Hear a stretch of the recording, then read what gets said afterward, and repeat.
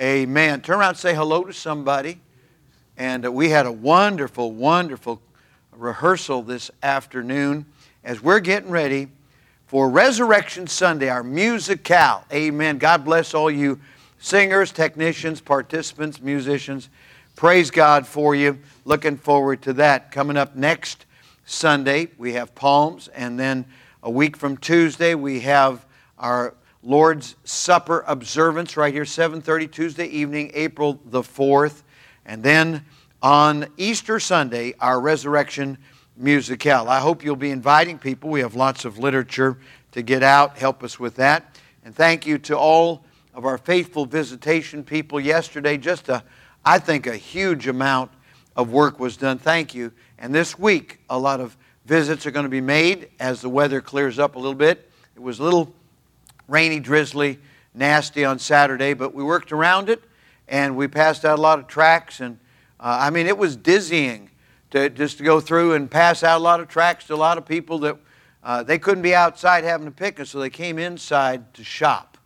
And so trying to work with that, it was challenging. Praise the Lord for what He did and what He accomplished. And then if you haven't signed up for the Parasol Tea, that's the ladies and girls spring luncheon. It's going to be Saturday, April 29th. We're inviting all of the guests that we possibly can. It'll be at 1 o'clock. It's absolutely free. I hope you'll sign up and invite lots of people to come. Well, amen. We've read some scripture from 1 Peter. And I think about that song we sang, Rejoice in the Lord. You know, it's written by Ron Hamilton. That may ring a bell for you. He is the son-in-law of Frank Garlock, who recently passed. Frank Garlock was, a man who made a big difference in Christian music, stood for standards and good things, and had a lot to do with Christian education. And he and his wife now with the Lord. And their daughter, Shelley, married Ron Hamilton, who, due to an accident, lost sight in one eye, lost an eye, and wore a patch and became known as Patch the Pirate. How many of you were raised on or raised your kids or your grandkids on Patch the Pirate? And praise the Lord for all those little songs. You know, there's all kinds of them. But Rejoice in the Lord is one of the more serious ones. And He makes no mistake. He knoweth the end of each path that I take. I like those words. I know they're not inspired, but they're very inspiring, very helpful, especially when you're going through it. And I'm not going to ask you how many of you are going through it, because I'm going to tell you what. Either you are, or you recently did, or you're about to. If you're a born-again Christian, there are plenty of fiery trials in this life. Got them every day, as I said. Got the big ones every now and then. Another great songwriter, friend of mine that passed away last year, named Tracy Dart. Tracy wrote these words: life is easy when you're up on the mountain, and you've got peace of mind like you've never known, but then things change. Isn't that true? Isn't that absolutely true? Then things change, and you're down in the valley. Don't lose faith, child. Here's the reason. You're never alone. For the God on the mountain is still the God in the valley. When things go wrong, He'll make them right. The God of the good times is still God in the bad times. The God of the day is still God in the night. Tracy went home to be with Jesus last year at 78 years of age. Doesn't seem possible. Seems like just yesterday I heard the music of Tracy Dart for the first time. He had all those great singing groups coming out of now no longer existent Pacific Coast Baptist Bible College. And boy, he had some great musical groups, and they would usually sing his songs like that. Other songs that he wrote and arranged.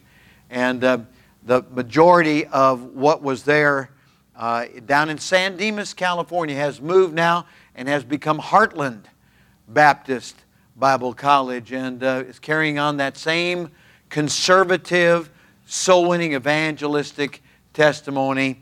And I guess you got to have a scorecard, Tom, to keep up with fundamentalism. But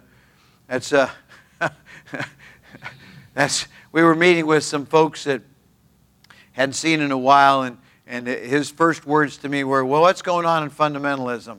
As if we know. It's just a blur. But there are lots of God's people. And I wanted to say there's still 7,000 that haven't bowed the knee to Baal. Amen? If you're glad to be among the 7,000, that's 14,000 knees for all those that have all their joints and digits. But just think about that, 7,000, and that's a huge number, and that's typical. It's symbolic of the fact that here and there you can find other people who believe just like we do, because they've got the same Bible. They've got the same Jesus. Someone came by today to check out our services, to test drive us, and noted the similarity between these services and a sister church not too far, just up the road.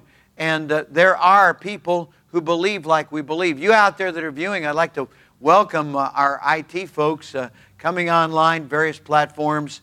And you know what? There are people all around this region, all around this country, all around this world who got the same Lord we've got the same Bible we've got, believe just like we do. We believe in the old-time way. Amen? Amen. One of our former attenders here, now having moved to a distant state, texted us today when we were on the way to having lunch, and I saw that I'd been texted, and I looked at that, and this person said, "You are energetic." They were watching us online, and the reason that gets mentioned is not because I'm abnormal. It's like Vance Havner said. He said, nowadays, so many Christians are subnormal, so that when they see somebody who's normal, they think he or she's abnormal. And that's it. So I get looked upon, I get viewed as being an abnormal kind of energetic person. But that's the way everybody ought to be, because He has begotten us. We read it in 1 Peter chapter 1. To what kind of a hope? A dull, boring hope? No, a lively hope. A lively hope, a living hope that we have. Praise God. We've got, we serve a risen Savior. He's in the world today. Praise the Lord for that. Well, amen. Amen. I don't believe God does anything by mistake or by accident. I believe that everything is according to the plan, and what He permits, though He is not the author of confusion or sin, He is sovereign over everything going on in politics, in the world of the rich, the famous, or the obscure. God is still in charge. He's still King of kings, and it's still going to come out all right. Now, in the meantime, the reason we've got problems and burdens and difficulties is because we have free choice. How many of you know that to be a fact? Sure, we've got free choice. We got free will. We're able to choose right or wrong, good or bad, or whatever. And sometimes people will choose a course. I think it was Noel Smith. Noel Smith, who was the editor of the Baptist Bible Tribune for the first, 20, 25 years until he went home to be with God. And he had such a legal mind. And he had a mind like a steel trap. And he would say these kinds of things to his students over there in Springfield, Baptist Bible College, Springfield, Missouri. He would say things like this. He would say, men and rivers bend at the point of the greatest obstacle, the greatest opposition. And that's true. Men and rivers bend under pressure. Praise God, we know that we don't have to, that God will always give us grace to get through. Are you going through some suffering, some trials? You say, well, it's just the everyday little irritations kind of thing, but they're trials, aren't they? Well, for the little things, guess what we need? The grace of God. For the great things, what do we need? The grace of God. Hey, guess what? We need the grace of God for every kind, every size of trial. Every kind of burden we're going through, we need to trust in the Lord.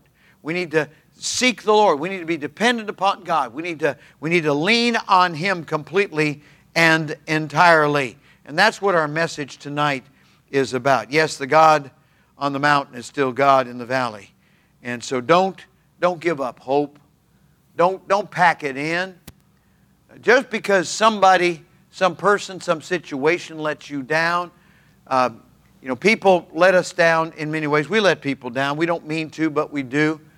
And when that happens, the devil is whispering in the ear saying, that's a reason to quit. That's a reason to give up. that's a reason not to go on. I'm not listening to the devil. I'm going to get some holy earplugs. Put them in there. I'm not listening to you, Satan. Your mouth may be moving. Your lips may be moving. I'm not listening to you. I'm going to listen to God. I'm going to listen to the Lord, and I'm going to go God's way. Amen.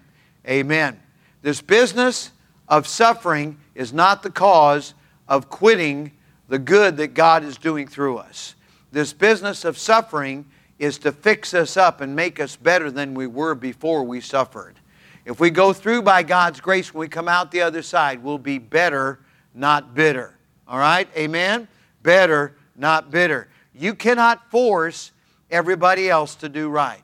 You can't force everybody, look around, you can't force everybody else to show up, to do right, to continue on. But we can do it. We can absolutely do it. And until God takes us home, let's be that way. Amen and amen. All right. I believe, as one commentator has said, that the suffering that God allows has at least three divine purposes. Let's put it down. As we go to 1 Peter chapter 4 and the first few verses, this commentator has said, this wonderful and blessed result that God hopes to bring forth out of our suffering, that's everyday suffering, that's big-time suffering, for which we apply the grace of God and we grow and we get fixed and we get improved. Suffering, he has said, purifies the saint. Suffering purifies the saint. Now this comes as a shock to many people, that they aren't already pure. We're constantly going through this process of purification. Because we're sinners by nature and by practice, in this world we're constantly picking things up that need to be removed from us because they have no place in the perfect will of God.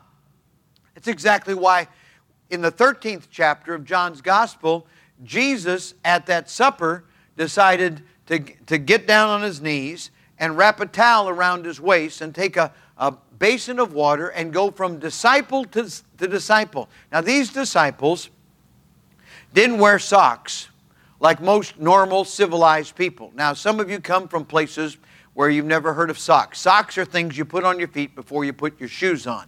And if you don't know what shoes are, I'll talk to you afterwards. You need a special class, okay? But shoes and socks are very important. But in those days, they didn't wear socks.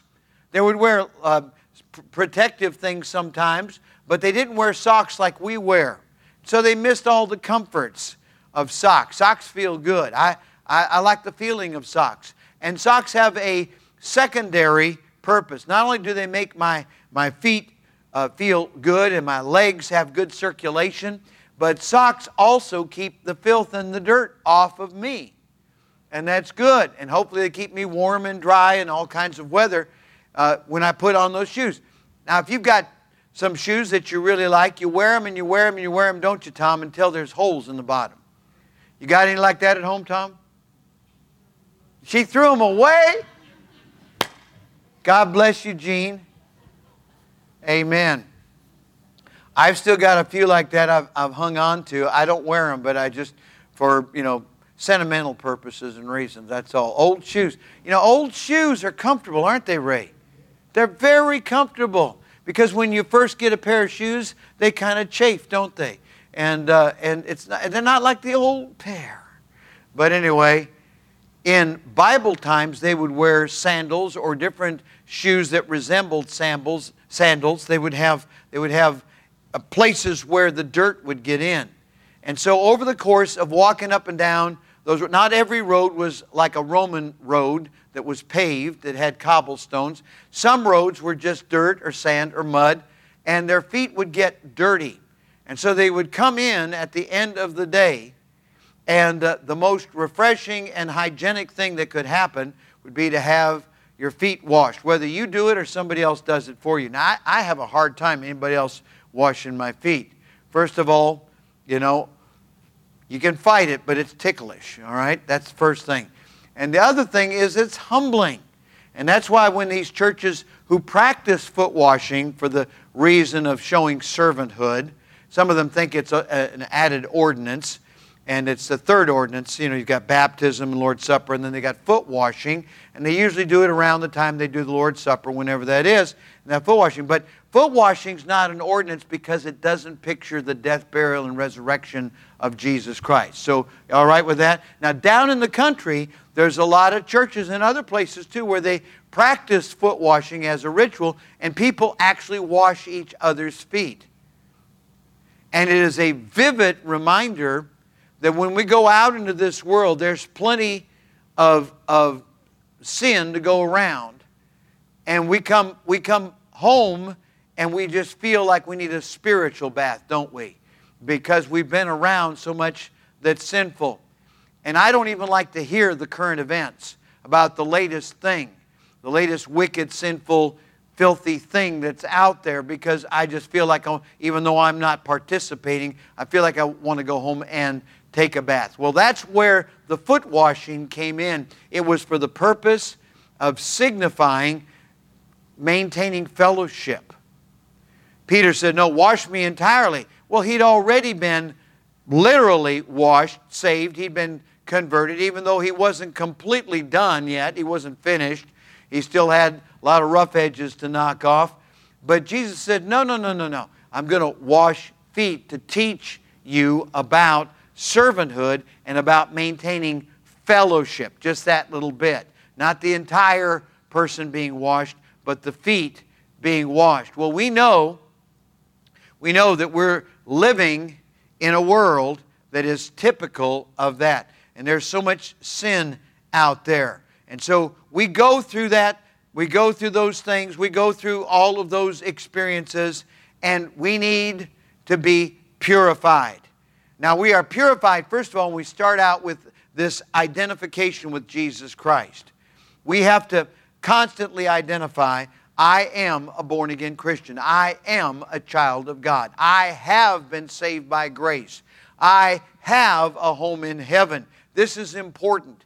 If we are going to truly experience the purification that we need to have that comes from suffering, we need to remember whose we are. And when people forget whose we are, that is, to whom we belong, that's when they start to blame God and get bitter when trials, burdens, difficulties, problems, little irritations come their way. They get mad with God because God did something that they didn't want, that was uncomfortable. He permitted something. He permitted some difficulty or distance, some interpersonal thing, some family thing, some job thing to happen that's uncomfortable. No, when God permits that, you say, Lord, I don't know what you're doing, and I don't like how it feels, but Lord, I submit to you.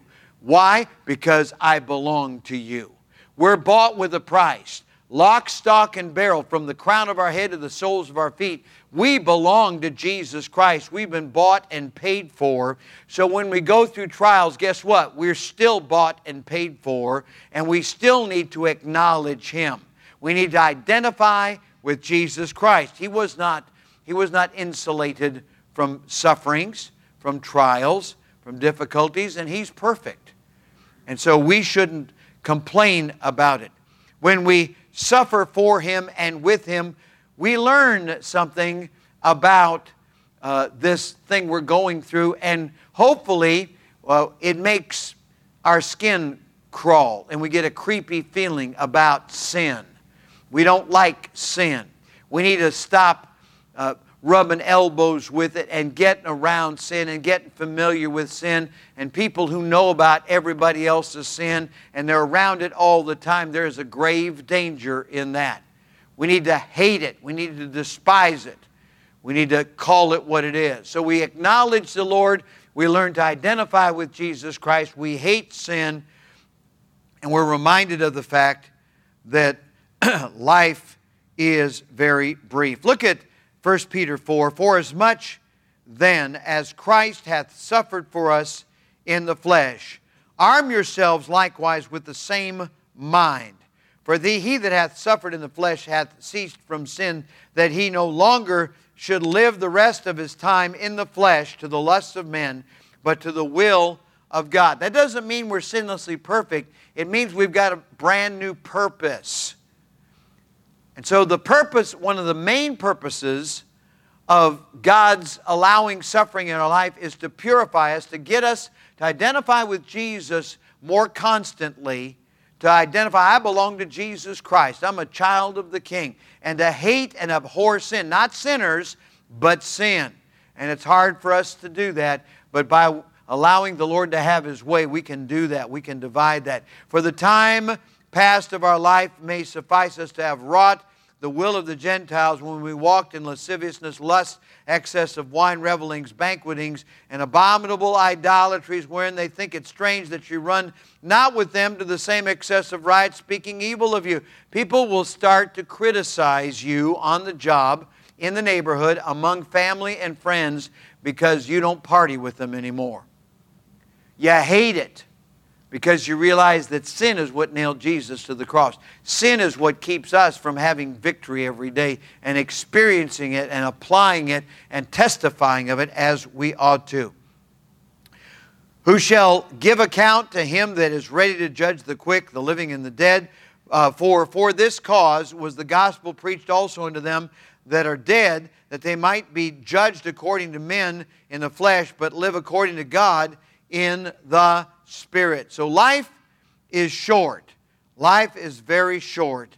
And we need to remember that our journeying down here, our sojourning, is just for the time being. Later on, we're going up higher, and praise God for that. Not only does our commentator friend say that suffering purifies the saint, but he also says suffering unifies the church. Look in verse number 7. But the end of all things is at hand. Be therefore sober and watch unto prayer above all things. Have fervent charity among yourselves, for charity shall cover the multitude of sins. I'm so glad that verse is in the Bible. Aren't you? Aren't you glad that God wants us to manifest outwardly fervent, I mean warm charity. That's agape love toward each other. We're not perfect. We don't love somebody else because they're sinless. Oh, I just love so-and-so because they're just so close to Jesus and to perfection. That's not the reason. He didn't love us for that reason. The love of God emanates out of the character of God.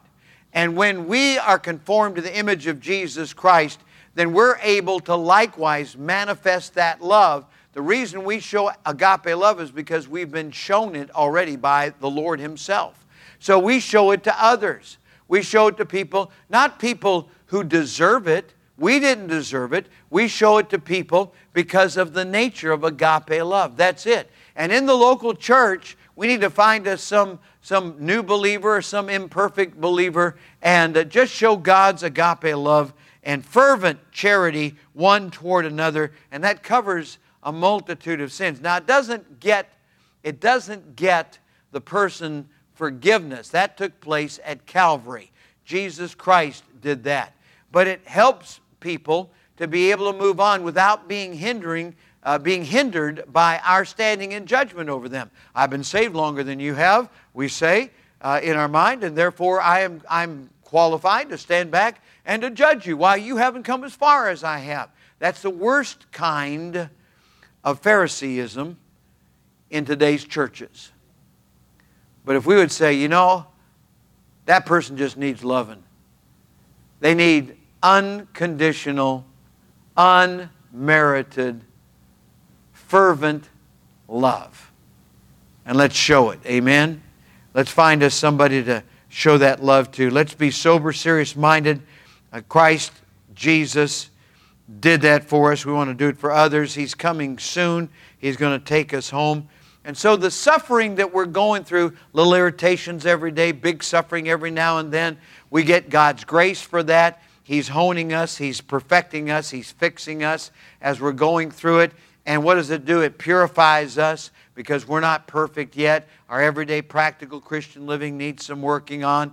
And so He's working on that. And that's what suffering's helping us to fix. We're being purified. And as a church, we're being unified because guess what? Nobody's perfect here, but only Jesus Christ. And then here it is, what we read in verse 12.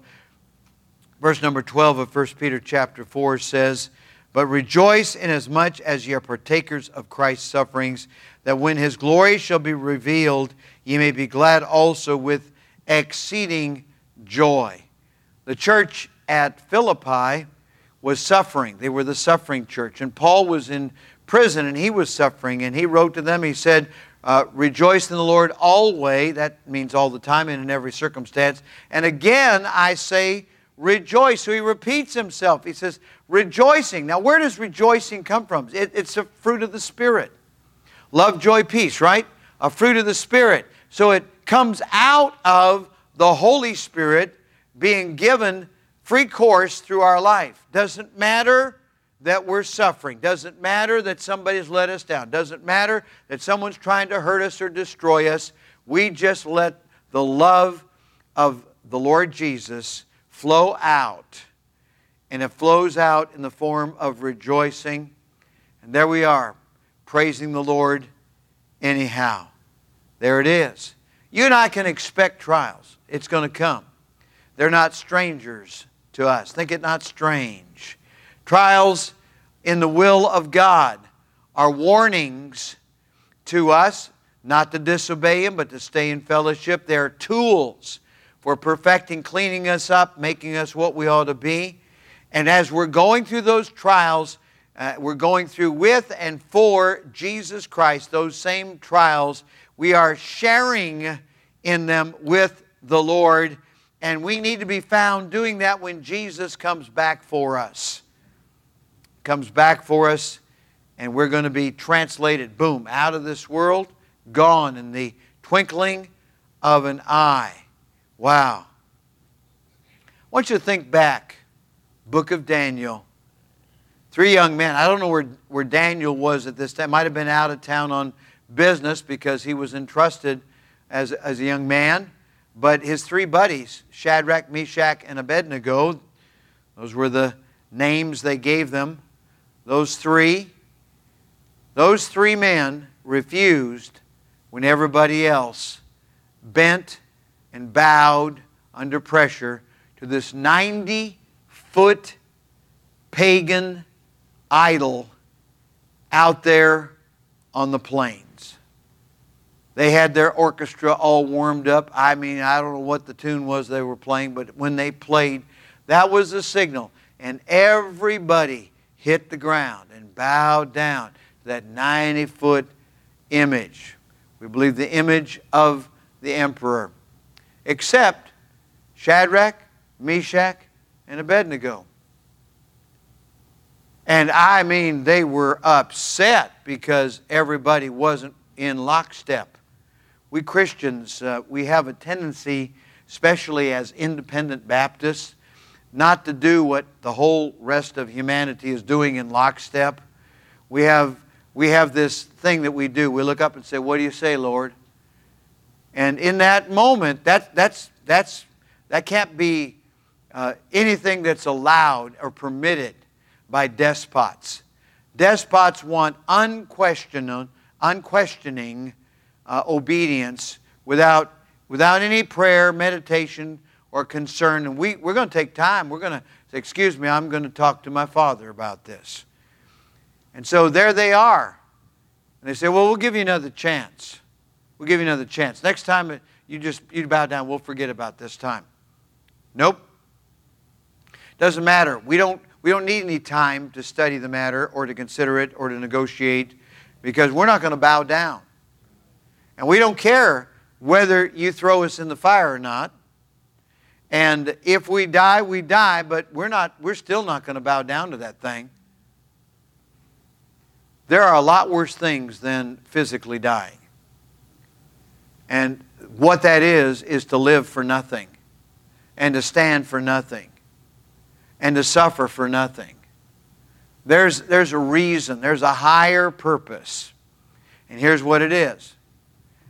And I hope you get this. I hope it takes you through the evening and takes you home and pillows your head tonight and wakes you up sweetly in the morning and kind of pats you on the back and says to you, "Go, Tiger." And you want to face the world, the flesh, and the devil on this one. Here it is. Here it is. We don't care if you throw us in the fiery furnace. He heated it up, hotter than it had ever been, so much so that the men that threw him in, they died, they perished from the heat. And here's the reason why it didn't bother them. Because inside, they didn't even have the smell of smoke on them. They were not harmed. Not a hair of their head was burned. Even though the men who threw them in died doing so, it was so hot. He said, did we not throw 3 into the fiery furnace? It looks like there's 4 in there now. And the 4th one looks like the Son of God. Now this is why they didn't have a problem, because they got to be with Jesus. They got to walk around in the fire with Jesus. 3 went in and 3 came out. That means that Jesus is still in the fire, the next one that you're going to go in. Maybe on the job, maybe with your loved ones, maybe with your family. Who knows? I don't know where it is, but whatever fiery trial you go in, Jesus is already there ahead of you. And Jesus will be with you. And what you get while they look on in amazement is you get to walk and talk and be with Jesus during that time. Now that's worthwhile. That's worth it all. We don't want to be ashamed of Jesus or of the trial. The Apostle Paul spoke to those to whom he wrote and said, don't be ashamed of my chain. He said, I bear in my body the marks of the Lord Jesus. Several kinds of marks, like the branding of a criminal, or the branding of a slave, or the wounds of someone who has been punished, beaten. He says, don't be ashamed of those marks. I bear in my body the marks of the Lord Jesus. What do we have? I had a mentor who all during World War II was a trainer in the military. Trained a lot of successful military people, but he himself saw no action. And when his trainees came home and they had lost limbs and broken bones and bandages all over them, he felt ashamed of himself because he didn't have any marks. But he was a trainer of those that had gone out. And I know exactly what people are thinking right now. As I'm speaking, this is going out, it's being broadcast. And you're saying, preacher, you're not suggesting that we just kind of run into the enemy's fire and take it so that we'll have something to show for the battle. No, but in the course of serving Jesus, if you take fire, or if you are wounded, or if you have the marks of the Lord Jesus, don't be ashamed. Because He's left us here with the understanding that we are going to suffer. We don't know when and where, under what circumstances. We read about the discipleship verses of Mark chapter 8. Whosoever therefore shall be ashamed of me and of my words in this adulterous and sinful generation, of him also shall the Son of Man be ashamed when He cometh in the glory of His Father with the holy angels. Jesus is coming soon. And when He comes, He is going to reward those who've been faithful. He's going to say, well done, good and faithful servant. And through the trials, we can be, by the grace of God, faithful to the one who has called us to suffer, the one who has called us to represent Him, to be ambassadors for Jesus Christ. The last verse of 1 Peter chapter 4 is verse number 19. Wherefore, summarizing it all, let them that suffer according to the will of God commit the keeping of their souls to Him in well-doing as unto a faithful Creator. The word commit is a banking term. It means to deposit, to put under lock and key. It can't be robbed. It cannot be plundered. And it certainly goes along with what we've read about the trials of our faith that produce a purified version of ourselves, and that is gold purified in the fire. When we come forth as gold, purified, unified, and yes, glorified, for the purpose of, in turn, bringing the glory and giving the credit to Jesus Christ. Yes, someday I hope to hear Him say, well done.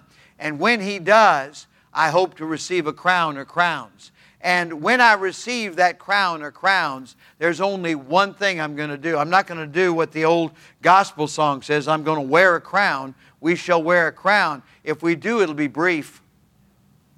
Because when King Jesus steps up, we're going to take off those crowns and we're going to cast them at Jesus' feet. Glory to God. It's worth suffering. It's worth it all. It will be worth it all when we see Jesus. Let's bow our heads and close our eyes. Every head bowed, every eye closed. And if the Spirit of God spoke to your heart tonight, would you slip your hand up with me and say, yes, the Lord spoke to my heart. Yes, He did. Yes, He did.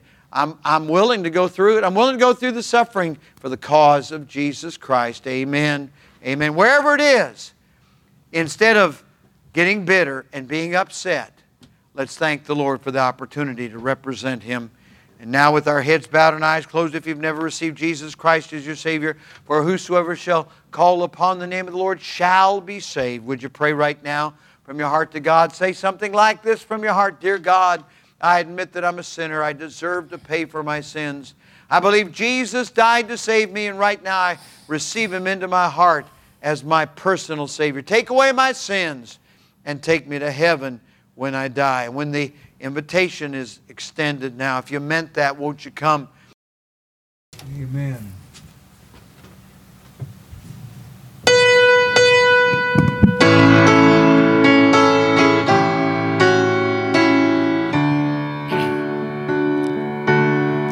I'm going to live the way He wants me to live. I'm going to give until there's just no more to give. I'm going to love till there's just no more love. I could never outlove the Lord. There've been times when giving and loving brought pain, and I promised I would never let it happen again. But I found out that loving was well worth the risk, and that even in losing you win. I'm going to live the way He wants me to live. I'm going to give until there's just no more to give. I'm going to love till there's just no more love. I could never outlove the